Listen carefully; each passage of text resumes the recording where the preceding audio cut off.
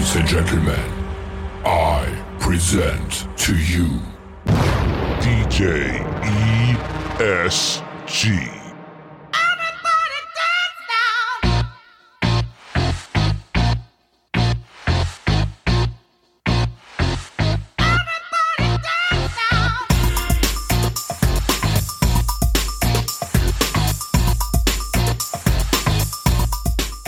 What's up, guys? This is DJ ESG, serving 30 years of knowledge and experience right on your plate, and today I'm talking about country music at a wedding. I am a huge freaking country music fan. It's not a secret. Everybody knows it. I used to legit wear boa print boots to every single wedding. It was like my staple. People were like, yo, where'd you get them shoes at? Nashville. Right off the boat. Nah. My sister lives in Texas. She used to ship them up to me all the way from Lubbock. Great selection. Well, let me tell you something. Country music is huge. It is a big deal. Morgan Wallen is like almost as big, if not bigger, than Justin Timberlake and Bruno Mars combined right now. That dude is hitting on all cylinders. The Luke Bryan concert that was just here in Philly, because that's where I'm from, crazy talent. Everybody knows how great Luke Bryan is. Everybody knows how many women love Luke Bryan. Everybody knows how many great songs Luke Bryan has. Everybody knows how he shakes his ass, and everybody's like, oh, there you go, Luke Bryan's ass again on television. But let me tell you this, country music is a winning combination with any single wedding, almost. Parent dances, first dance, ceremony, cocktails, prelude, cake,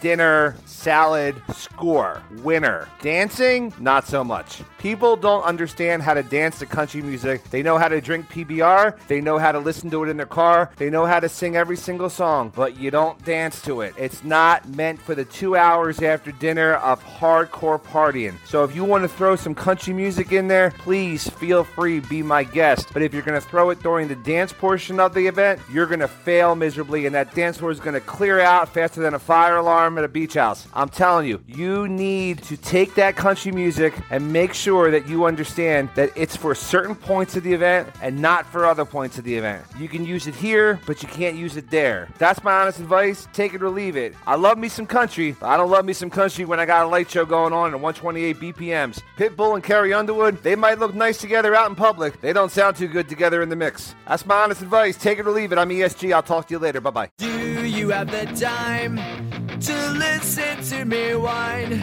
about nothing and everything all at once? I am one of those melodramatic fools, neurotic to the bone, no doubt about it. Sometimes I give myself the creeps. Sometimes my mind plays tricks on me. It all keeps adding up. I think I'm cracking up. Am I just paranoid?